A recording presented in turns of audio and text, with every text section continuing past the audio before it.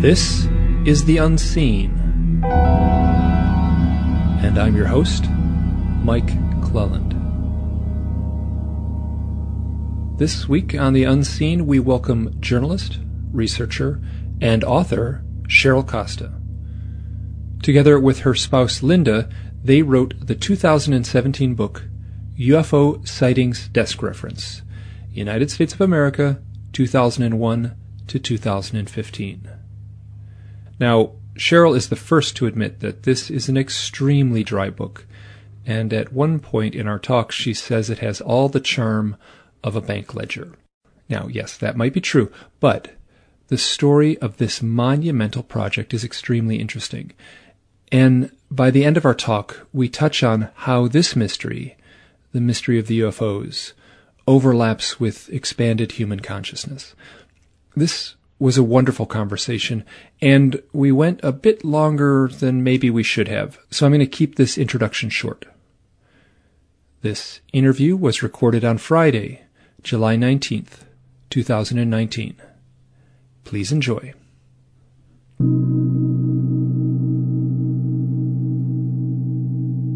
Cheryl, I want to thank you so much for saying yes to this interview. It means a lot to me.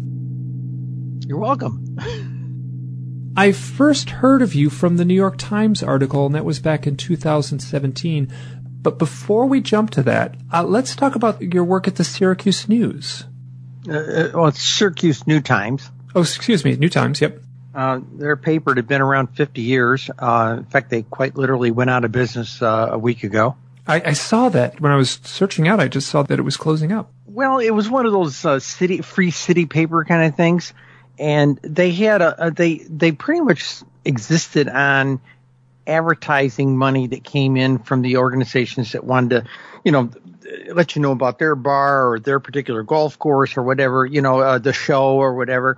And they made the whole thing work over 50 years. And then that advertising revenue started falling off. And I saw a cutback back about a year ago. In fact, actually, 3 years ago, there was a cutback. And as I understand it, I thought I would be on the chopping block. And I actually heard from a former editor last evening, as a matter of fact, in a conversation. He said, you were never on the chopping block. You were the only article that was pulling page views greater than the rest of it. That does not surprise me. But that's great, yes. Well, it was funny. When I went to a bunch of different editors in upstate New York in late 2012, early 2013, and I got chased out, yelled out of their offices, things like that, escorted to the door by security, as they say. And you were proposing a weekly UFO report. A UFO column. And I gave them examples and said, hey, these are real reports from people. I just punched them up and cleaned them up a little bit from an editing standpoint. And they didn't want to talk to me. I went to go see Larry Dietrich. Now, he had been the senior copy editor over at the Syracuse, at the Post-Standard newspaper. That's the big powerhouse newspaper in the area. And we had a buyout around 2012, 2013. So he went across the street to the Syracuse New Times. I shouldn't say across the street, but down the street, and became their editor-in-chief. So I reached out to him since nobody else wanted to talk to me, and it was a weekly paper. I thought, but I went and talked to him. And first thing he said to me is let's talk first. So we talked, and just a conversation about UFOs. And this guy seemed to be as well-read as I was on the topic matter. And so at the end of that conversation, he said, I'm sympathetic. And he said, okay, we'll try you for a month. Okay. And it was kind of like the tone of, in the movie, The Princess Bride, the dread pirate Robert saying to Wesley, I'll most likely kill you in the morning kind of thing. And, he said, I'll probably take you off after about a month. About 4 or 5 weeks later, I get a phone call from him. Come on over. We've got to talk. I thought, well, that's it. It's over with. And I get it. I'm late for the meeting because they were tearing up the parking lot. And I get into the meeting 5 minutes late, and everybody's sitting around this conference table. And I come walking in. He stopped what he was saying, points at me, and says, "There's our rock star." And this is what I'm finding too: is that the stuff is very popular, and there's a real danger of it being exploited. I mean, there's plenty of, there's plenty of bad UFO reporting out there. It was horrible. Really, there's a lot of horrible UFO. We call that clickbait, but yes. And I've read through a bunch of your stuff. It's got a wide range of the subjects you're reporting. Well, I started out purely with sightings. Okay. And, digging back, I had people say, hey, how come you just did a story about a 15 or 20-year-old sighting? And I said, it was never reported in the paper, so it's essentially unreported news. And I'm just reporting the stuff that people say they saw years ago, because we know back since 68, most papers aren't publishing UFO material, or people's local UFO. In fact, I went to the paper I worked at was the Post Standard at the time. And I've always been a freelance with the Syracuse New Times. Okay, so those articles belong to me. So when the paper was shutting down, I got to harvest them off the server. They're mine. And we managed to harvest 228 of about 250, 260 articles. And we have found another way we found someplace else that was archiving those first 6 months. We had a server crash at the paper, and we lost about 6 months worth of articles. That was maybe 20 articles. So we found a way to recover those as well. So what Linda and I are going to do is we're going to publish the New York Skies archive of articles as a print-on-demand book. It will be available as Kindle. It will be available as a print-on-demand book. Again, we're going to self-publish. So a book of blog posts. Yeah. Good. Yeah. The average article was somewhere along the line of about as little as 400, but most of the time they were running in the range of 550 to 750 words. So added up, that it barely bakes 120,000 or something like that. So it doesn't have many more pages than a reasonably good crime novel. So we're probably going to print it that way. We're cleaning up some of the stuff, the minutia that is in the Post. We actually took them off the actual edited versions that were on this thing versus my original copy. Okay. So, we're excited about doing that. And like I said, we've recovered most of the articles, and we're in the process of trying to recover the last maybe 20 or 30. You saw a UFO at the age of 12. I would love to hear that story. It was a late August afternoon, Sunday. We had visited an uncle and aunt up in the farm district in Savona, New York. Population was only a couple of hundred people. And we were coming down off the hill, dirt road. Being August, the corn was higher than the car. Okay.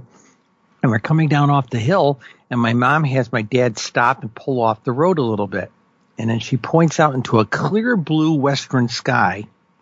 And there's this big silver ball parked out there like a rock. And to give you an idea how big it was, if you put your arm out and look at your little fingernail, that's about as big as it was. Okay? And she told me, well, NASA in 65, NASA was only about 6 or 7 years old. And maybe it's something the Air Force is doing, maybe it's something NASA is doing. Then she suggested to the 12-year-old, and my brother and sister were toddlers, so they really weren't in it. She said, might be people from another world, and that fascinated me. And so we talked about it a little bit. And my father got the car back on the road. We got down the bottom of the hill, turned left, and got onto the state tar road, as they say. And I crawled up in that big window of that old Chevy Impala and just sat there and watched it, And I kept wondering, who are you? Who are you? Why are you here? And when they decided to go, when that thing decided to go, it was like you see with the Star Trek movies, gone. You saw like a little bit of a skreak when that thing decided to leave, and it was gone. And that changed me. So mom and I, mom, when you're a teenager, mom is stupid. So mom and I got actually relatively close. We hardly speak anymore because we're estranged on other issues, but I can still call her up and have a good UFO conversation. I can't talk to her about anything else, but I can have a UFO conversation with her. And so we talk. I started going to the library and getting books. She started going to the library books, and she'd read one of Frank Edwards' books or Jack Anderson's book or something like that. And we had there weren't a lot of them around, but the few that were being written by journalists. And so we were very familiar with this stuff. And our copy of Von Daniken's Ancient Aliens, she dog-eared on the top of the book, I dog-eared on the bottom. Our book was destroyed, from all that kind of thing. But I went in the Air Force right out of high school. And I mean right out of high school, about 6 weeks after we graduated. And a year later, I was in Vietnam, Cam Bay, Vietnam. And I was in telephone communications. I was a telephone line person. I climbed telephone poles. People shoot at you on those things. But Christmas Eve, 1971, a friend of mine and I were walking down to the base chapel. Now, Cam Bay is a big sandbar. Okay, you could look across the bay, and it was all jungle over there. But where we were was it was just sand. Okay, in fact, they issued us special boots just for being able to walk around on sand and things. And we were walking down to the base chapel to go to midnight mass for something to do. I had already dropped being a Catholic a couple of years before, but tradition, Christmas Eve, go to midnight mass, So we were walking down. There in the western sky, right below constellation Taurus, we saw this streak going across this, gazillion stars in the sky kind of night. And the streak going, and both of us kind of look at it, and it stopped. And we sat there, wait a minute, that thing stopped. Yeah, I know. And the conversation was, well, it can't be a helicopter. They don't fly that fast. But jets don't stop in midair. And then I said, well, having done a lot of reading about UFOs, I said, well, Tom, maybe it's going to start dancing around like a fairy. Darn if it didn't. Zigzag, zigzag, boom, boom, boom, up and down, left and right, and then gone. And I dare say neither one of us had our minds on midnight mass when we got to church. That's so fascinating. Now, this is something that comes up over and over again where people will actually say stuff right in the moment of seeing a UFO, and the UFO will react as if as some sort of communication. Oh, yeah. Oh, yeah, big time. Dr. Valet will tell you about that. They know when we're watching them. They're plugged into some level of consciousness, and they know when we actually see them. I have a funny story, and I was lying on my back under the stars. I was camping with a friend. I was living out west at the time, and it was lovely weather and up in the mountains and trillions of stars. This was in Wyoming. No tent, just a lovely cloudless night. And as the sun had set, you could kind of see and trace the satellites. And those are pretty obvious. And then, we kind of watched them and said, oh, there's another satellite there and there's another. And then both of us at the same time kind of pointed to one and said, well, that one I guess that might be a satellite. Doesn't seem quite right. And we both recognized there was something a little odd about this one. It was much brighter. It was just kind of cruising across the sky. And now I had, worked in advertising in the 80s, and I worked on children's advertisements. And one of the things I worked on was My Little Pony. And I don't know how many hundreds of My Little Pony commercials I worked on. I was doing art direction and storyboards and stuff. But the little tagline from every My Little Pony commercial was a little girl saying, I love you, My Little Pony. So I'm laying there. It's this lovely night in the summer in Wyoming under the stars, and this little dot is cruising across the sky, and we're both looking at it. And I go, I love you, my little UFO. And this thing flashed in a way that was like an old-time flash bulb. And it literally burned, like, how you get the little burn in the retina of your eyes for just that moment? And I did it 6 times, and it did it every time. And it was the funniest thing. It was so playful and so kind of, I don't know how to say it, like sort of dorky that we were out there. Like I was like saying this line from a little kid's TV commercial from the 80s, and this whatever dot in the sky was responding immediately, like without a microsecond of hesitation. I would say it and it would overlap almost. Well, I'm going to get ahead of myself for a moment. I lived in a Buddhist monastery for 7 years, and one of the things that was emphasized to us, and that I emphasize to my students now, is that you have to touch this mystical stuff. And I'm sorry, seeing an object in the sky that doesn't resemble anything man-made, that's a mystical event in my book. And when you approach it, if you approach it with the innocence of a child, the response, there's usually a response, and it's a very positive response. And as one Native American medicine man put it, now think in terms of the ETs, it's like a lot of people saw them as gods back in ancient times, right? So think of looking at the ETs. If you take one step towards the gods, which you did by saying your thing, they'll come 2 steps towards you, and they flash back, didn't they? Well, you did the same thing. You said, well, maybe it'll dance around like a fairy. Yes, exactly. Yes, exactly. So now I'm all for taking the big leap here that we're taking. So jumping right into the mystical stuff, and it was on my list of questions We'll here. get there. You don't need to go right there now, but Oh yeah, good. That's where my heart is in this stuff, is this deeper mystical stuff. Hey, what I will do right now is we have reached the 15-minute mark, and we will need to take a short break. For members, we'll be right back. But for non-members, we're going to have a few commercials. Ever wonder what the Close Encounter experience is all about? Think you know what it's about? When you open Whitley and Ann Strieber's Immortal Communion letters, you're going to experience a whole new vision, not something being told to us by researchers and theorists, but the actual testimony of people who came face to face with this unknown. Unforgettable. And the book is only $3.99 at Strieber.com. This is Whitley Strieber. I'll be at the Portal to Ascension Conference October 4th to the 6th, 2019.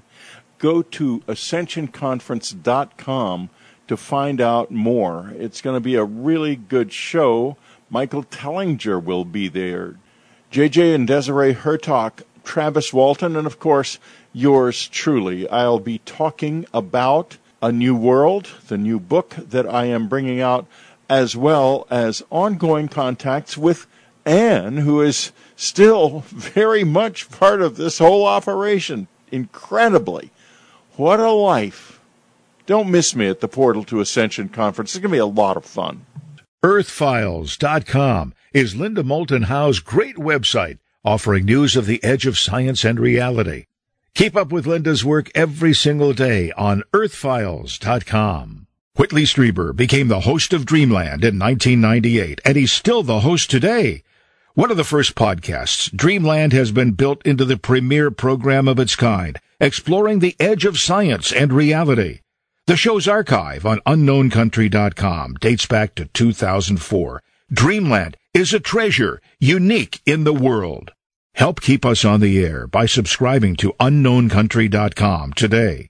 Go to unknowncountry.com and click on the Subscribe tab. Dreamland, where wonder is spoken. We are back with Cheryl Costa talking about UFOs and the research and the mystical stuff. And we jumped ahead a little bit, and during the break, Cheryl and I talked like, okay, we got to take it back, and we're going to get to the mystical stuff before our time is up. So let's turn to your 2017 book that you wrote with Linda. And that's your spouse, Linda, and the title of the book is UFO Sightings Desk Reference, United States of America, 2001 to 2015. What was the genesis of this enormous project? Okay, well, two things. In the course of me writing my column, I started adding up like sightings in counties. Okay, two things I discovered: the MUFON entries for column, they did gather county information, but it was dependent upon the person making the report, and it was most wrong most of the time. And then the National UFO Reporting Center didn't collect the information. In fact, I wrote Pete Davenport and I said, "Hey, do you have county data?" And he said, "Put a pin in the map." And that was his answer. And literally. So I started adding things up by counties. Okay. And just looking at a certain year or something like that. Or I would look up everything, but based on the cities and look up what counties they were.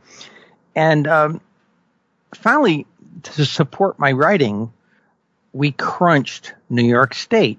At that time, it was about 3,200, maybe almost 4,000 records at the time. And we started sharing some stuff with New York State and other New York State investigators. And they started saying, wait a minute, we didn't know there was a cluster there. Remember, I got county data now, and all these little burgs that report onesie-twosie type stuff started showing up in the rural areas. Okay. And everybody knew there was a Lake Erie effect out by the Niagara Frontier and Lake Erie. Okay. Everybody knew they've had heavy sightings for years. But what we didn't know was when we did one of the major counties on Lake Ontario, that the city that is the major city there is like the number 2 city in New York State for sightings, and the county was like in the top 10. It was huge. Okay. And we said, wait a minute, wow, look at this. So these other investigators were scratching their heads saying, wow, this is stuff we've never seen before. So in fall of 2015, Now, I had already, at the IUFOC, in fact, I think 2015, so when I saw you talk about the screen memories, your 4-foot bird, and so Linda and I were talking we were at our pub, we were looking at each other over a couple of pints, and we said, look at all the cool stuff we found, and she looks at me and says, what if we did the whole country? And we just sat there and stared at each other for about 10 minutes, and both kind of contemplating how big a job that was, because it took us 3 months to do New York State, but we didn't know what we were doing, So we did. And she said, okay, let's do this. And this was probably October time frame. And we had the next 2.5 months to figure out our protocols for crunching and gathering the data. Okay. And basically she set down some rules. What people don't realize, they see me out here presenting.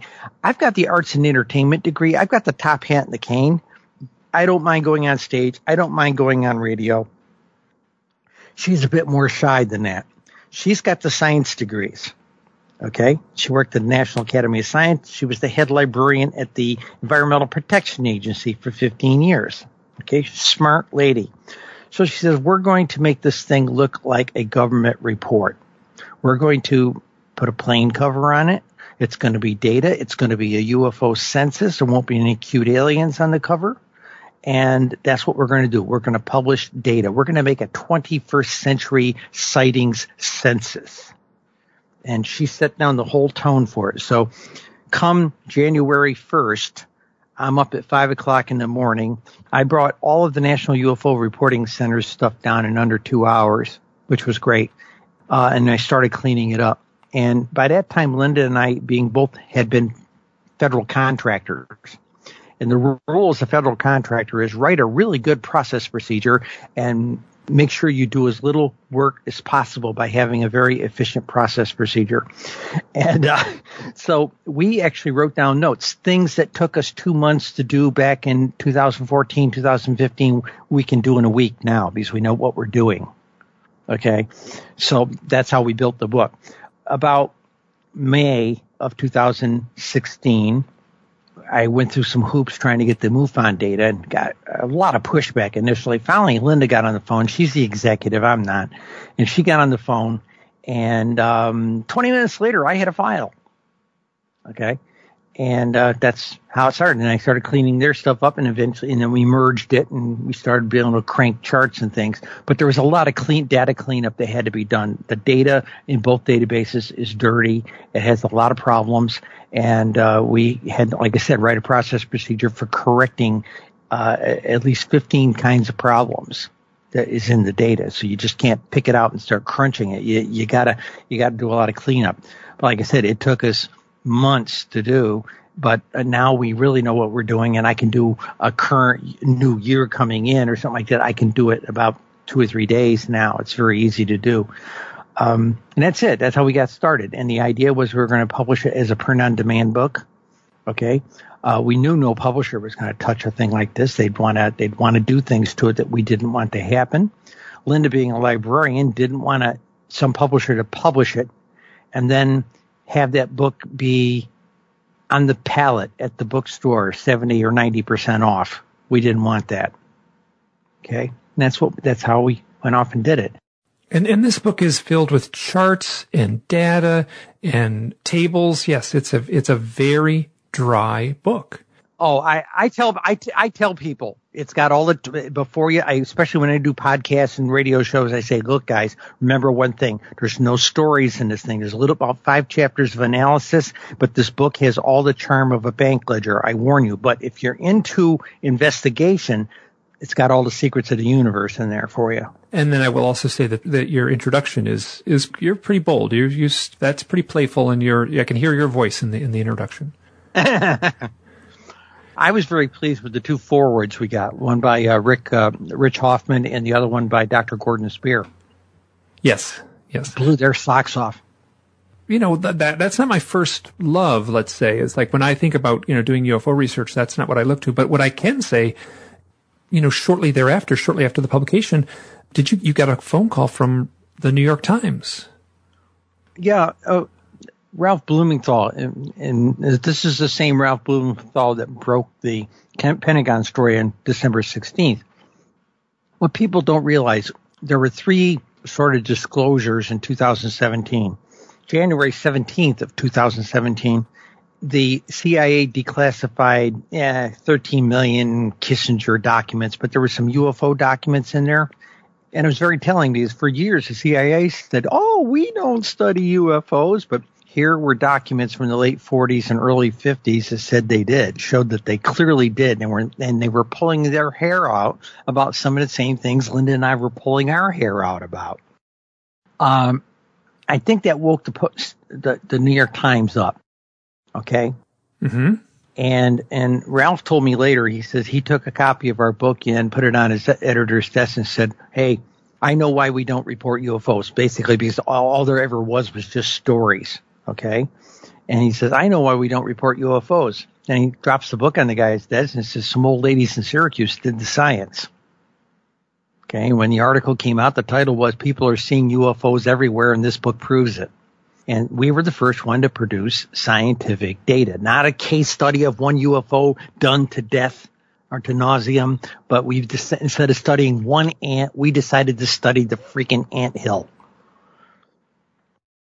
You know, when that article came out, I was really surprised. And actually, it's funny because a lot of people point to, obviously I guess it was December of 2017, as the disclosure moment with the article by Ralph Blumenthal and Leslie Keane. And then there was the Pentagon writer that was also part of that triad of reporters.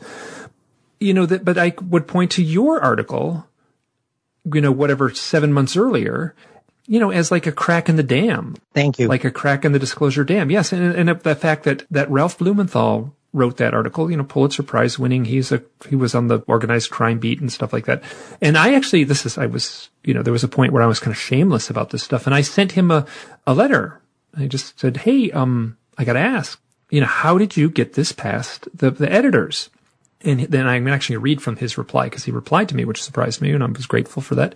And he said, thanks. I'm aware of the Times record on the subject. I was a reporter there for many years, and I know the editorial mindset, so I was able to pitch it sensitively. And I thought that was very dry how he said it, but it kind of blew my mind that it was. That pretty much goes with the conversation. He came up on the train and spent a day with me in our old house, a 100-year-old house we had a library downstairs, and we sat in the library drinking tea and eating scones, him and I, for about 4 or 5 hours. Then Linda got done work, came home, joined the conversation. We sat there for another couple of hours. Then we went down to an Irish pub and talked the night away. And I made the point to him at one point. He says, look, sooner or later, I'm on a little dinky paper. And he said he'd read articles of mine. I says, look, until a paper like you or the Washington Post puts the weight of a major newspaper of record behind this thing, we're never going to crack the disclosure with the government by putting their feet in the fire. And he agreed. Plus he's been working on a book about John Mack. Yes, and it's my understanding that it's at the editors now. Uh-huh. Yep. You don't need to, I mean, you can obviously dance around this question if you want to, because it's hard for you to put words in someone else's mouth. But what is Ralph Blumenthal on a scale of 1 to 10? What's his interest in UFOs? I'd say somebody would put a book about John Mack's life together. I would say they're on a scale of 6 to 7. Mm-hmm.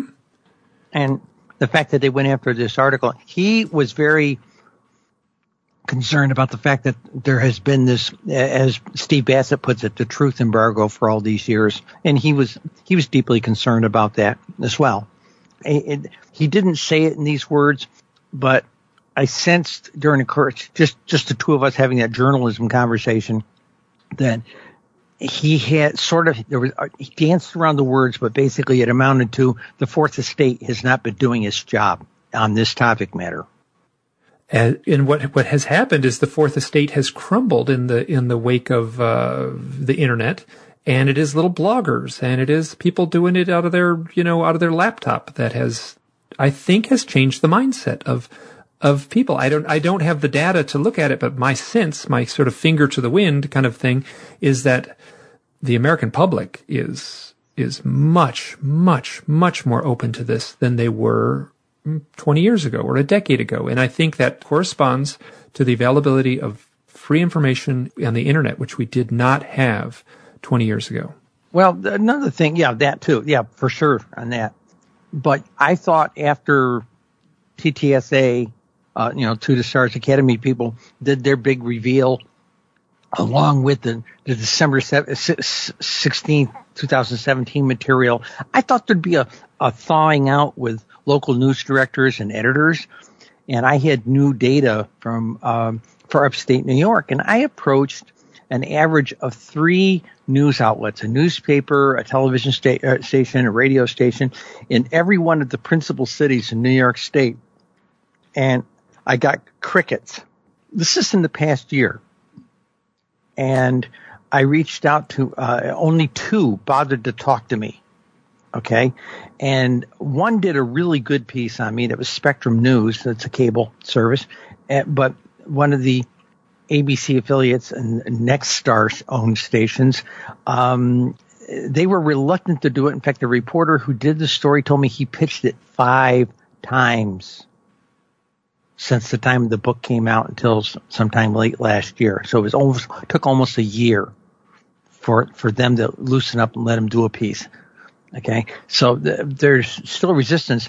George Knapp came to me earlier in the year, and he said he was going to pitch on a conference call to the 125, 140 Nexstar-owned station news directors. Okay, this is about 8 months ago. And he was going to pitch them a chance. He said, look, here's this lady who's got all these statistics right down to your local level. Okay? And she'll support you with any kind of numbers you need for a local story about UFOs in your area and your viewership. He was the only station that did an article. And I reached out to our local Nexstar stations. In fact, the 5 that were in New York State. Crickets, silence. And I saw later, after he did his video piece with me on Skype talking to him in Nevada, I saw 2 stations, one in San Diego and one, I think, in Arizona, carried that piece but did not produce a piece of their own. And I've been trying to analyze this, and I've talked to a number of editors, and it comes down to some degree, they've been trained for credibility, confirmation, and verifiability. So they still are functioning from the idea until we produce a cracked up spacecraft in the schoolyard or a dead bleeding alien on the pavement, they're not going to report it. Or they're going to report it only very reluctantly if a major entity reports it. And that's the flaw in this, isn't there? I mean, that witness testimony can put someone in the electric chair, but, compiling witness testimony in a big fat book that makes it to the New York Times, where the title of the headline is, and this book proves it, as far as people are seeing UFOs everywhere. Yeah, it's tough. I agree. It's tough. And so I'm, it's tough to change the status quo, but at the edges, there's certainly people that are open to this stuff, very open to it. It's a little worse than that. What it boils down to, because I went and interviewed. I'm a member of a upstate New York press club, and I talked to a number of editors. And basically the general census of the 2 questions I gave them was, these people come to us without a shred of evidence. Okay, that's their problem. Well, I made the argument to all of them after I did the survey. I said, I've got evidence. It's called a preponderance evidence. I've got, and at this point when I did this, I have 147,000 eyewitness accounts. Our book had 121,000. Well, eyewitness accounts, the only way to discredit them, like you said, they can get you convicted in any court in this country.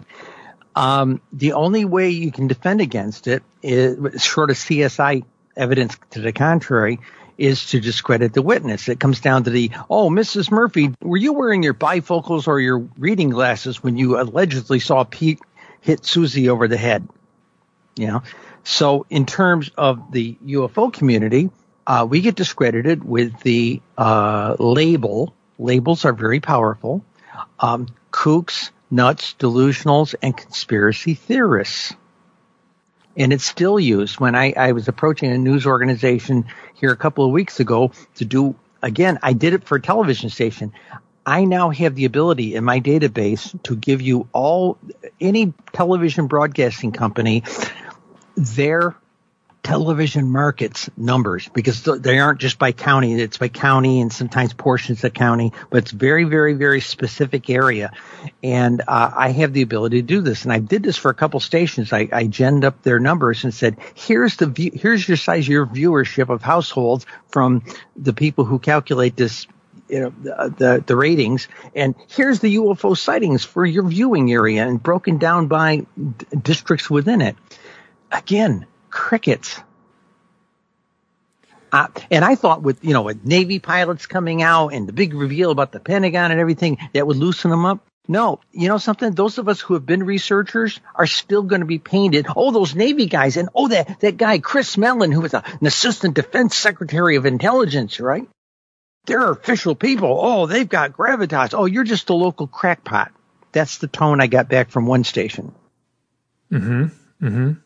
But I will, from my direct experience, I'll go to a family dinner or something like that, or to a dinner party or something like that, and people kind of know what I do, and you can kind of tell that there's some eye rolling.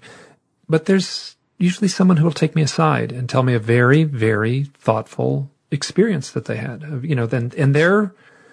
it's an emotional, challenging thing for them sometimes to tell the story. Sometimes it's fun for them to share the story, but usually it's something heavy for them. So, yeah, I mean, there's a need for this. We may not be reaching the people with the way we want to reach them, but I feel we're still reaching the people.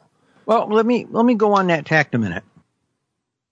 While writing my column, I had people reach out to me and invite me to like a backyard barbecue. Now, I went over there with a security person, make sure it wasn't a lynch mob. But very quickly we found out it was really a barbecue, and I'd have a beer and a burger in my hand in no time, and that'd be it. And they'd say, we invited you over to meet our Uncle Ralph, our Aunt Susie, Ralph flew bombers in World War II, and he saw Foo Fighters, that kind of conversation. And something that I discovered was, and I wrote an article about this, people may have not been calling up the police or calling up a newspaper or coming out in public about this, but families have been handing down UFO sightings and ET experiencer events within their families as family heirlooms. There's an oral history being handed down in a number of families. And one lady I talked to, she was in her 80s. Her family's been talking about this stuff for 4 generations. And that doesn't surprise me. Yeah. Hey, we are reached the end of our the first half hour, and we need to say goodbye to the free Dreamlanders. And for paying members, we'll be spending the next half hour digging much deeper into this conversation. Thank you, Cheryl Costa. We will be right back. The new Unknown Country is here, and it has so much to offer. Our huge archive of Dreamland, plus the full run of William Henry's Revelations, Anne Strieber's mysterious powers and her incredible contactee interviews, Whitley's Communion, Secret School, Transformation, and majestic ebooks, his powerful meditations, and so much more. Plus every week the full subscriber versions of Whitley's Dreamland, Mike Clelland's The Unseen, and monthly Jeremy Vaney's The Experience. We offer subscriptions either by credit card or PayPal, either automatic renewal or annual or longer subscriptions without auto-renew. Plus, it's easy to cancel if you wish. Do it right in your account. Plus, a live chat every week on Wednesday nights at 7 p.m. Pacific, and so much more. Go to unknowncountry.com right now and subscribe. Keep this incredible site going and have a great time doing it. UnknownCountry.com subscribers have access to a vast treasury of information. Listen to what Dr. Robert Schoch said. He's an expert on the past, and for that reason, he also knows a great deal about the future. We are re-entering, as you say, a debris field, and when you have a debris field like this, it enters the solar system. It energizes the solar system as you have things going into the sun. Even clouds of dust particles, for instance, it will energize the sun. It will destabilize the sun. This is what we saw at the end of the last ice age. In approximate terms, about 13,000 years ago. And just in the past few days, more enormous meteors have been sighted, and this goes on continuously, more and more every year. We live in a time of great change in a world that doesn't like to look at things as they are. UnknownCountry.com offers extraordinary information, a vast archive that you cannot find anywhere else. Subscribe today. Help keep this website going, because without you, there is and can be no us. Go to UnknownCountry.com right now. Click on the subscribe tab. Get started.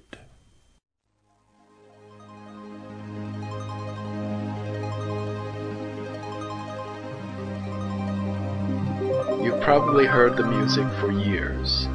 It's the theme song for Dreamland. But you may not know the name of the piece, the O of Pleasure. Or the name of the composer, Ray Lynch. Ray Lynch is a 3-time Billboard Award winner. Ray is also the composer of the platinum album, Deep Breakfast. Pandora calls Ray one of the most influential artists in New Age pop and adult alternative circles. For music that will move your heart and set your spirit soaring, visit www.raylynch.com. We are back on The Unseen. My guest, Cheryl Costa, is talking about UFOs, both the very, very dry research, as well as the more personal and mystical sides of things. Cheryl, you just did a town meeting of sorts. Is that correct? Yes, we did. Oh, boy, was that fun. We did it actually, let's see, the date of the UFO town hall was July 18th. And this interview is happening on July 19th, so it's literally the morning after. And because we didn't have very much money, we were limited to social media for promotion in a very lightly populated farming district. But we were in a 200-year-old Baptist church that had been converted into an arts center, a performing arts center. And the guy who is the director of the place used to be one of my editors at Syracuse New Times. So he was pumped to have me come down here and do a talk like this. We had about 60 to 70 people show up. It was a relatively mature audience. It was a little on the gray side, if you know what I'm saying. Oh, yeah, yeah. And Linda hosted it. She did most of the talking, which a lot of people think I'm the showboat person, but I let her do most of the talking this time. And she's got the psychology degree as well, so she wanted to frame her words in different tones. So she did that. I got up and gave about a 15-minute version of my hour presentation about UFO stats, both nationally and in New York State.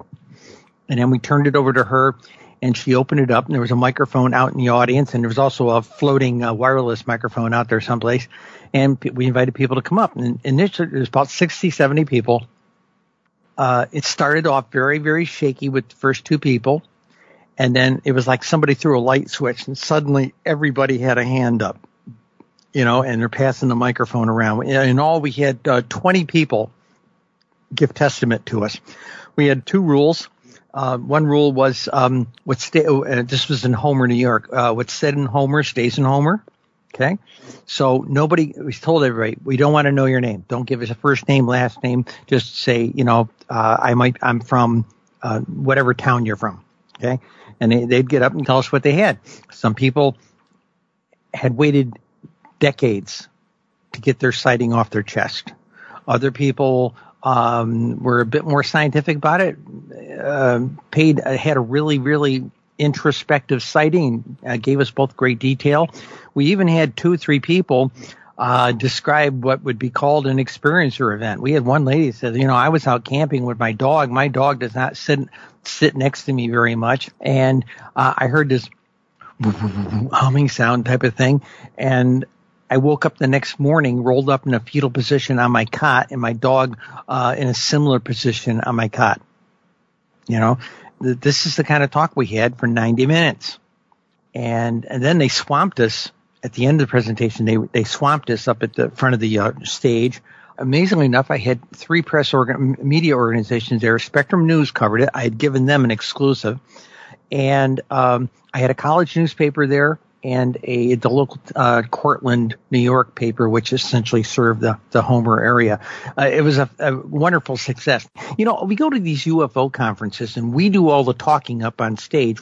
Very rarely does a conference open up and have a roundtable session. Come share your personal story. And I've been advocating that to some of these conference proprietors, saying, hey, you need to do this. These people want to share something too, you know, and nobody seems to want to listen to me on that topic matter, or listen to Linda on that topic matter. But where you go to a conference and sitting in the audience listening to a presentation is one thing, and then just sitting at the bar and having a conversation with a complete stranger or a table full of strangers is remarkable. Yeah, absolutely. Yeah. There's a researcher named David Marler, and he came up with the term unambiguous UFOs, which I think is good. So he's making a separation between the little tiny dot of light in the sky and then what would be a more unambiguous sighting, like a structured craft close up that would be, there's no question that it's not ours. Let's just put it that way. Yep. Do you have any way to factor that into your data? Linda and I did an exercise after the book came out. And the exercise was, and this is Linda talking on that part of it. She says, the truth is in the shapes.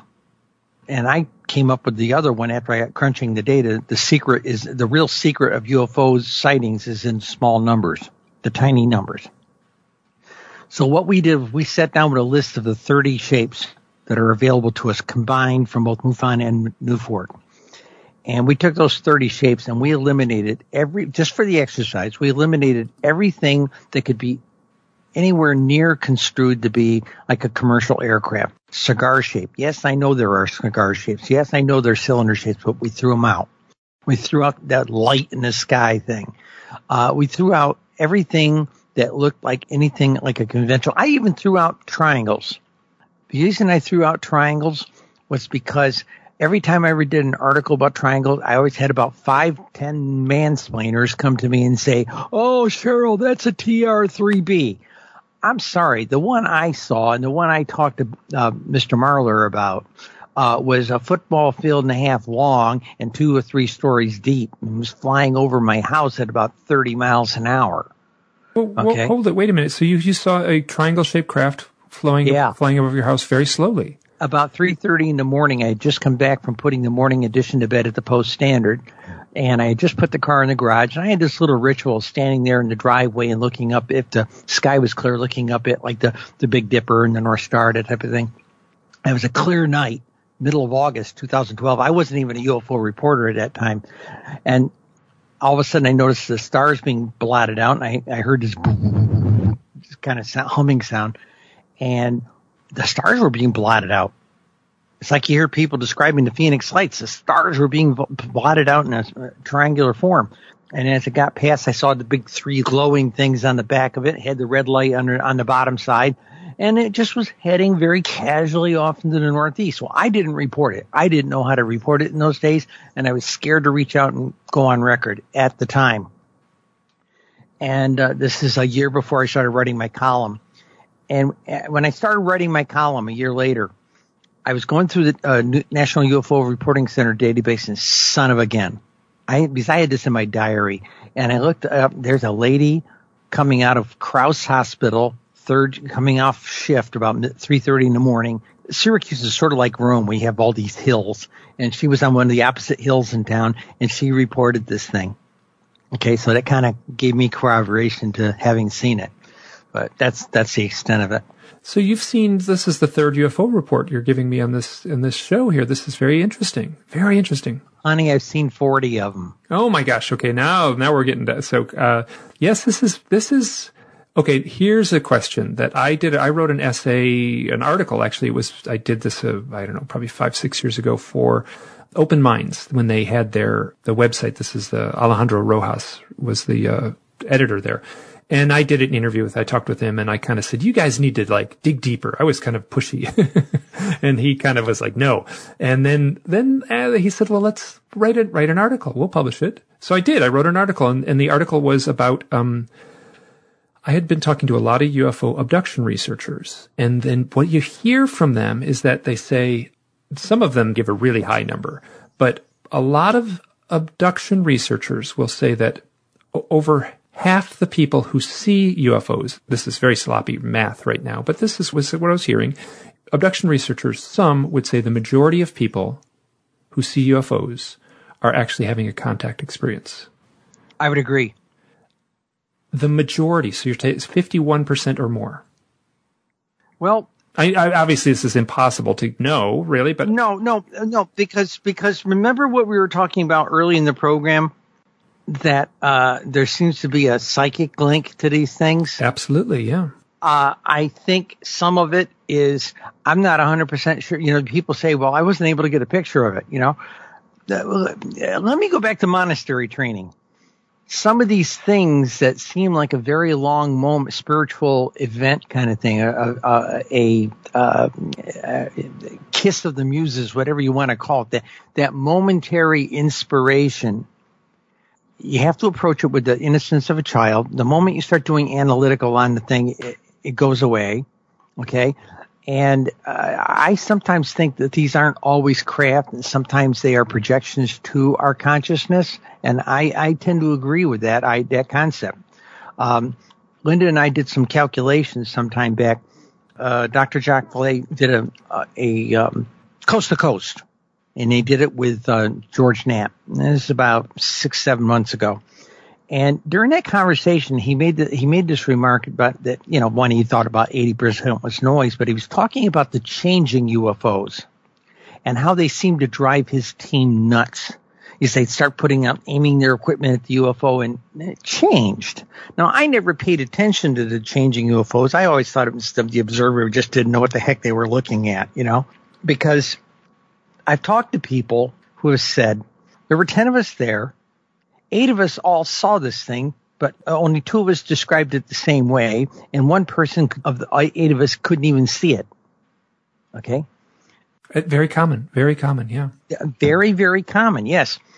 Well, we never talked about the changing UFO. So I went back into the data, and I looked at the data, and the changing UFO, well, all the UFO shapes in the United States, well, let's say it this way, of 30 UFO shapes, all but 4 have dropped off by 40% in the last 5 years. 4 to 5 years. All but 4. I could guess it. I'm going to guess Orange Orb is one of the ones that's still at the. No. Oh, interesting. Okay. No. In fact, that went to pieces around 2014. How interesting. In fact, it really only shows up prominently from the 2008 timeframe to about 2014, and it falls off rather steeply. No, 3 of the shapes are on a steep increase. They seem to be related, and there's one that is a constant. Now, I'm going to give you a metaphor for your audience. Imagine you're walking through a wheat field, a nice tall grass up to your hips. Okay, if all that wheat were all the sightings we see, like the 147,000 sightings over 18 years, the one that is the most consistent, the most regular, and the most stable is called the changing UFO.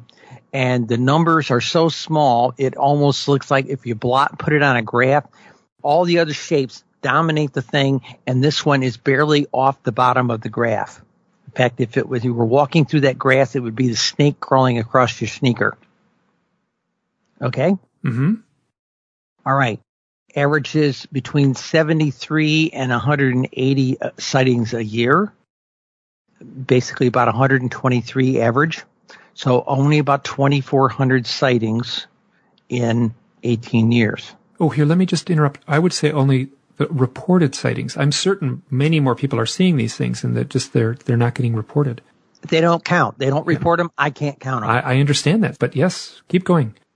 And I've got stats on how many people are reporting this stuff now, because we found a metric to calculate the math, and it's definitely that 1 in 10 story is baloney. What is it then? Just. Well, okay, I was given 1 in 10. Well, if we have an adult population of 254 million people, that means we should have 25 million UFO reports. We don't. I had it explained to me, oh, Cheryl, it's 10% see them, 10% of that report them. Well, that would mean we have 25 million people seeing these things, but we don't have 2.4 million people reporting them. Fox Pictures did a poll through a professional polling agency in 2017 before the release of some picture they had about Phoenix lights and abductions and all that. And their measurement said 16.74% say they have seen a UFO. Now you crank that back against adult population of 254 million, which is basically the population of the United States times 0.76. Okay, 76% is adults. And then take that number and run it against this 16%, and basically it comes out 5.97, or essentially 1 in 6 people has seen a UFO. And that seems about fair to me, yeah. Yeah, it does to me too. Much better than the 1 in 10. But the amount of people you report them, so I go back and I take that number of people, that percentage of people who saw them, around 42 million, and I crank that back through 147,000 sightings, and it comes back to, now this is for the national. Your mileage may vary based on your state. Okay, and I just got done calculating a state run. But nationally, it comes down to about the 1 in either 275, depending on which population number you use, or 1 in 290. I round it off and say 1 in 300 people is reporting. Yes.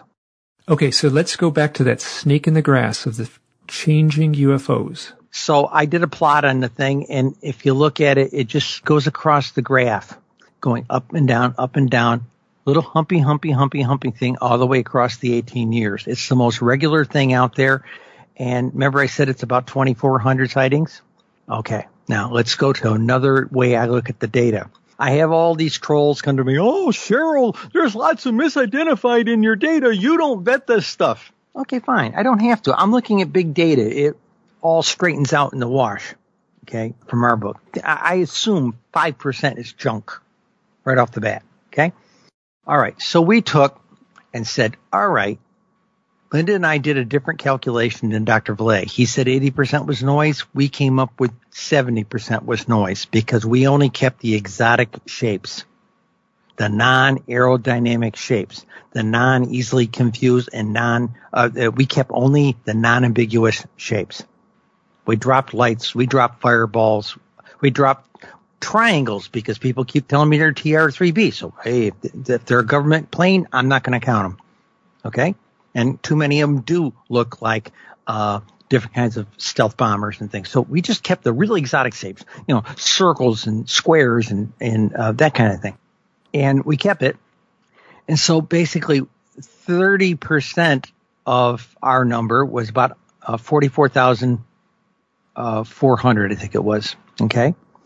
And then if you crank that back, divide that by 18 years, we came up with a number of about 2,440. And then when you divide it by 12 for each month of those years, it came up to 204. And then we divided that 204 by 50 states. Now, it's not weighted to population. I'll give that caveat to you.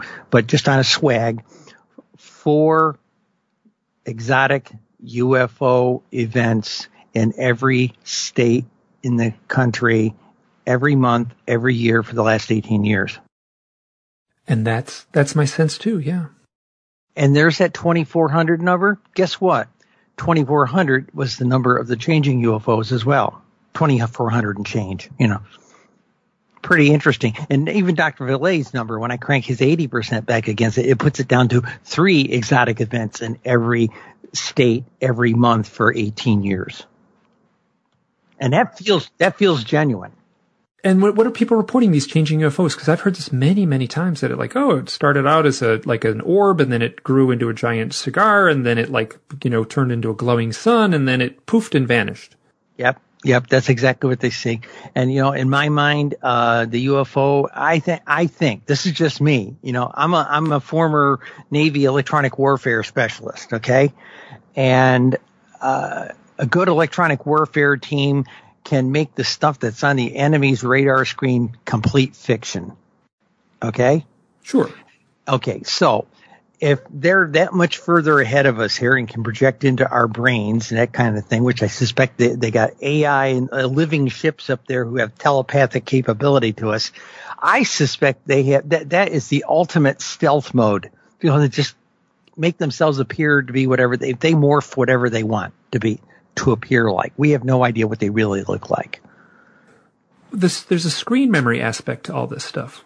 Oh yeah, big time. And that's one of the problems, right? So in moments of frustration, I kind of just shrug my shoulders, and maybe the whole thing is a screen memory. Maybe the whole thing is being projected into our minds. I don't think that's the entirety, but certainly it makes it a mess to try to research this stuff if our perceptions are being tampered with. You gave a presentation, I think it was 2004 or 2014 or 2015. You gave a talk. 2014. Yeah. 14, right. You were in the audience. Yes, I was.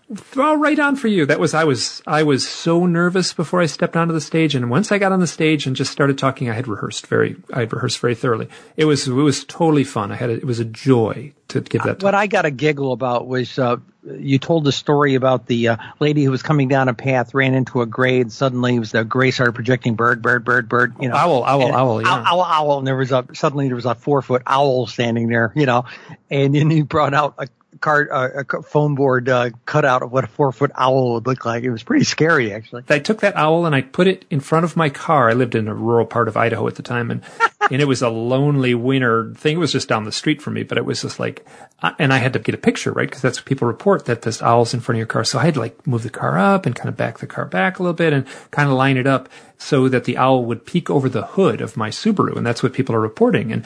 And let me tell you, I was 50 yards from my front door. It was so creepy. This is a piece of cardboard. And I was like, how can people say, oh yeah, I saw a 4-foot tall owl on the road? I just was like, something's going on. It was creepy to do it with a piece of cardboard. I can't imagine what it would be like to see it in real life. Well, let's talk about screen memory. I did a story. I don't remember what the title of it was, but I did a story a couple of years later. Linda and I are a couple of gay ladies, and we know other gay ladies, as they say. And this one couple, a bit on the elderly side, had been up to one of the Finger Lakes for the stay at their cottage. And they came back, and one of them was going down cellar to they have a pantry in the cellar to get some cans of stuff to make supper. The other was hauling in the suitcases from the car. And all of a sudden, the one in the going down cellar let out a blood-curdling scream. And the other one come running in. And when this person got into the cellarway going down, she said there was a top platform at the top of the stairs, and about 8-10 steps down, there was a middle platform, then it went down to the cellar floor. And the other woman was laying on the steps with her hands in front of her, trying to keep something away from her. And the second woman who came in from outside looked above her and saw what looked to be and was acting like bats, about 6 or 7 of them. And they were brown. And the lady pulled her partner out of there, and they closed the door thinking, my God, we got bats in the cellar. Okay. And then it didn't sit right with them. So they went down later in the cellar, and they didn't see any bats down there, and they looked around for guano, didn't find anything like that, because they were getting ready to make a very expensive phone call to a local in New York State. You have to call a Department of Environmental Protection, a certified trapper to come and get them, and it's not cheap. So over the next few weeks, the first woman's vision began clearing up about this thing. And she realized that they really weren't bats. It was just some kind of a shape in front of her that kind of mimicked like a bat. And as they dug down deeper in, and as their memory cleared over about 3 weeks, the first woman who had gone into the stairway to go down cellar remembered seeing a little man in a blue jumpsuit, big almond eyes, bald, rummaging through some of their stuff in the cellar. Isn't that telling? Yeah. Yeah. Yeah. So here we have we have an animal, we have like a totem animal, I mean a bat and vampires and such like that. It's steeped in our lore, Halloween and archetype. Like it's an archetypal psychological archetype. Yeah, that is thrust into their consciousness. Yeah. Don't look at the magician's left hand, look at the magician's right hand, something else is going on. Well, when Mabel told me she looked into the stairway above her partner, she told me that she initially thought they were bats, but the more she thought about it after she closed the door, they weren't bats. There was just a squiggly thing about the size of a bat flapping, and she realized that the thing really wasn't an animal. But it took her a couple of days to kind of clear that up, and realize that it was just something that was being projected. And of course, the lady, Julie, when she was going down cellar, she had the initial startling the little guy down below, and he projected something to her, and between seeing him and then suddenly seeing these things hovering above her, flapping, it rattled her, obviously. But like I said, the two of them talked it out. They didn't hold it in. They talked it out, and gradually the screen memory cleared. But they said it took they talked about it once or twice a week for almost a month before it cleared. And then I got to do is they dropped me an email and said, "Would you like to talk to us?" And we talked, and I did an article. I blinded their names, of course. This is remarkable. So there's two aspects to your work here. So you're doing this very, very dry statistical stuff, getting remarkable big picture results. And then at the same time, living in a Buddhist monastery for 7 years, you run a radio show called Cosmic Questions. And that's pro-mysticism, pro-metaphysics, pro-witchcraft. Yes. So you're juggling these two disparate things, which I don't think, yes, we need both of them, right? So we're there's a reason we have we're tool users and such like that. There's a reason we need to do these pragmatic things. But within I'm going to say it straight up, within our souls, there's a need to be fully human, I feel, that to recognize this mystical aspect. And how do you merge these two in your work? Well, up until now, for the most part, I haven't. I've only written a couple of consciousness articles, and I did them in the context of sharing some meditation tips to CE5 people, is how I couched it. Okay. The only real serious talk I've done on consciousness, I was at the Ozark UFO conference here a couple months ago, and there's a guy there that runs the Anand, who runs the UFO Hub. I know him well. He's a wonderful guy, a remarkable guy. Delightful man. He'd already interviewed me about UFO stats on Friday afternoon of the convention. And him and I got into a really long conversation about spirituality related with UFO contacts and experiencers and things. And I said, if you want to have a talk, I'll come down to your suite and do a talk for you Saturday morning on consciousness. And he said, please. And I went in there. I did the talk. It's 20 minutes. It's up on YouTube. If you're listening, if you Google UFO Hub, Cheryl Costa, you'll see there's two talks out there. One about UFO stats. It's probably almost an hour. And then the other one is about 22 minutes. It's about consciousness. And that one blew everybody away, because here I was I was the proverbial monk there telling you about consciousness.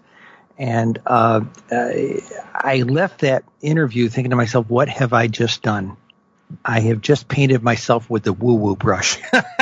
As have I, and I'm dripping with woo-woo paint, so I'll never undo my woo-woo-ness. But you know what was interesting? It was up about a week later, and I was dreading it. When I do a UFO talk, my experience on YouTube type things was about a third of the people watching it say, what the hell is that person? That person a guy or a gal? That person doesn't know what the hell they are. And the narrative runs something like, well, they don't know what the gender they are. How can we trust their science? I see that on a lot of the YouTube presentations I've done. Okay. For your audience, I'm a post-op transsexual, but it happened 30 years ago. It's old news. Okay. I changed in my late 30s. I couldn't live with myself anymore. Okay. So, I am who I am. I went into a monastery as Cheryl, Miss Corporate 500, okay, and ended up in Buddhist nun robes with a buzz cut for 7 years. Ended up living with a bunch of Burmese monks because they liked my mixed gender. They thought that was fun. But beyond that, the issue of all of this is I tried not to overlap it with the UFO reporting and trying to report people's sightings and do science and do the statistics and argue a case for disclosure and all that. That's been the thread of my column all these years. And like I said, I've only done about 3 or 4 consciousness articles. I've had people invite me to do more. Now that I'm not at the New Times, I've had people ask me, would you write consciousness articles for our webpage or something like that? And I've had a few invitations. I am retired, but the funny thing is I don't know how I ever found time to go to work because I'm so busy right now. I'm busier now than I was when I was going to a day job. As am I. It's a funny thing. How did we find time to go to work? Yeah, I'm not retired, but I've given myself over to this research, and it's a double-edged sword. It's remarkably rewarding and exciting at the same time. Boy, you got to pay the bills. Yeah. Well, let me give you this is a new calculation. And now I'm working on a book right now. So, I have been doing every single shape, and what I'm doing is a 12-page dump on every single shape, and all I'm doing is I'm doing it by day and year. So across the top, 2001 to 2018, those are the columns coming down, and in the far left-hand column, it starts with January 1/1, and it goes down and goes through all 365 days or 366, depending upon the year, and I report all the shapes just by numbers of the UFOs. I've done over half of them, and the book is going to be close to over 450 pages. Just putting all the PDFs. We're building it in PDFs. And you sent me some of those, yeah. I think I sent you the triangle ones. Yeah. And like I said, I'm about half through it right now. I know that's going to be another one of these books people are going to look at and say, "Oh my God, pages of numbers," But if you sit down with those things and you look at them real careful, you'll be looking at all these numbers and you'll see, onesie, twosies, threesies, and then suddenly you see a tensies or 15sies, and you say, wow, what was going on that day, that year? And what's your sense? I mean, what are you seeing in these little blips in the data? Well, this is a technique I call forensic analysis of big data for UFOs. And that's going to be kind of loosely a title for the book.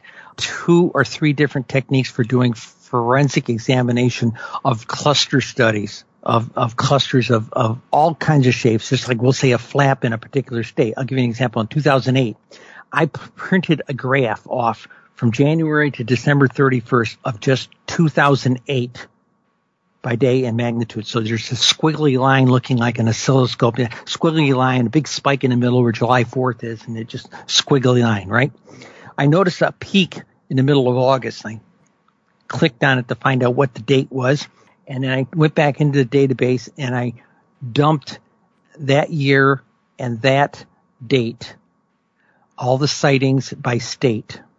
And there was like 13 states, but because it was a big spike, but the majority of it was in Indiana. Well, Indiana's kind of a lackluster state. It's down there in the 20s or 30s as far as a rank was concerned. Only about 1,300 sightings a year kind of place, And here they had a thing with 25 sightings in one day. Various shapes. But as we know, that could have been all the same shape, but people report different things. So I didn't care about the difference in the shapes. It's just the fact that something remarkable happened. Then I went in and I pulled it out by county and city, and son of a gun, 12 were in Kokomo County, and of those 12, I forget the exact number, but it was a very high number. No, 25 were in Kokomo County, and 12 of them were in the city of Howard in Kokomo County, Indiana. Okay? This is just an example of the kinds of forensics you can do with big data. It's not going to help you if you want to do case studies and go vet that thing down to the finest detail and nut and bolt. This is to give you interesting general trends of what kind of a flap was going on there. Okay? Again, this is what we call forensic analysis of the sighting big data. It's not going to tell you who they are or where they're from or who's driving them, and it's not going to tell you anything about the hardware, but it does tell you an awful lot about patterns of behavior and where people have had certain flaps. Okay? I have found counties out there in the United States that have nothing most of the time. And suddenly, 3 years ago, 5 years ago, 10 years ago, 1 week or 1 day, they had a dozen or 24 sightings. Okay? I'm finding little niches. So when people say to me about, oh, well, the hot spots like Roswell and everything, Roswell's pretty lackluster, actually, because it had its day back in 1947. But look, from my desk, they don't rank very high. But you look at all these places that are supposedly ground zero, Kecksburg, and all these places, there are places you've never heard of that have had some pretty significant events. They just haven't had the visibility.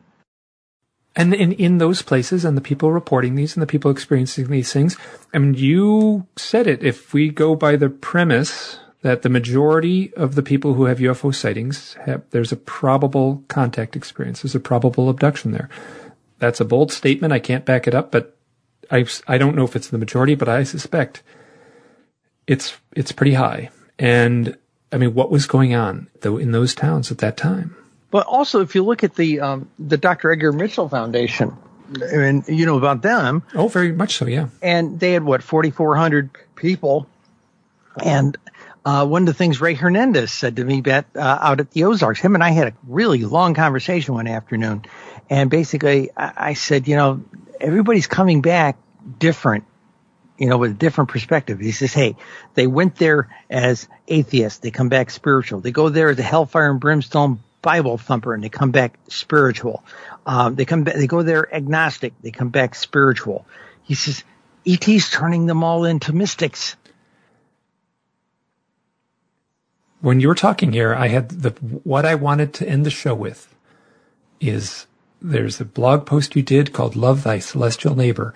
And I highlighted a quote from Ray Hernandez, and it said, Ray Hernandez of the Dr. Edgar Mitchell Foundation told me recently the ETs seem to be turning people into mystics. That was highlighted on my thing. I'm looking at the clock, and that's how I wanted to end the show. And you just said it for me. That is my sense, too. I think you could change the term from mystic to shaman to spiritual awakening to expanded consciousness. There's any number of terms. Any of those terms work just wonderfully. Yeah. We got this interview out of the way. At some point, I'm going to call you back on and we're going to go way deep into this because you and I are on the same page there. And I also understand there's this need to want to be taken seriously, and to be taken seriously, you would want to deal with numbers and data and science and stuff like that. But at the same time, I recognize just from the people contacting me, people are hungry for this more mystical aspect. And the people who are having these experiences are often adrift because they are suddenly thrust into a realm of spiritual awareness, let's say, and they don't have any tools. And so they're going to turn to people like you and I. Okay. This has been remarkable. I look forward to talking more. Michael, thank you so much. You are very welcome. This has been a delight. Hey, this is Mike. I am chiming in after the editing. I said this earlier in the intro, but Cheryl and I went a bit over our time. And at the very end there, you can tell we sort of cut it off kind of quick. We both realized we had gone over. Now, I'm glad we went over, and I'm glad we had a chance to talk at more depth about some of the more esoteric ideas, some of her ideas on the more spiritual aspects of this challenging mystery. And I meant what I said about doing another interview with her at some point. where we could focus less on the data and statistics and more on the issues of consciousness. Now, I know we address it in the talk, but her book is easy to find on Amazon. You simply search out Cheryl Costa, UFOs, and it comes right up. She has also been working for a newspaper for many years, doing this blog, or I guess more correctly, these weekly articles on UFOs, and these cover a wide range of topics. And these are all really wonderful little short essays. These will eventually be turned into a book. We discussed that in the talk. That book is not available yet, so there's no way to search that out. But I would love to have her back when that book comes out. If you've made it this far, thank you so much. Bye now.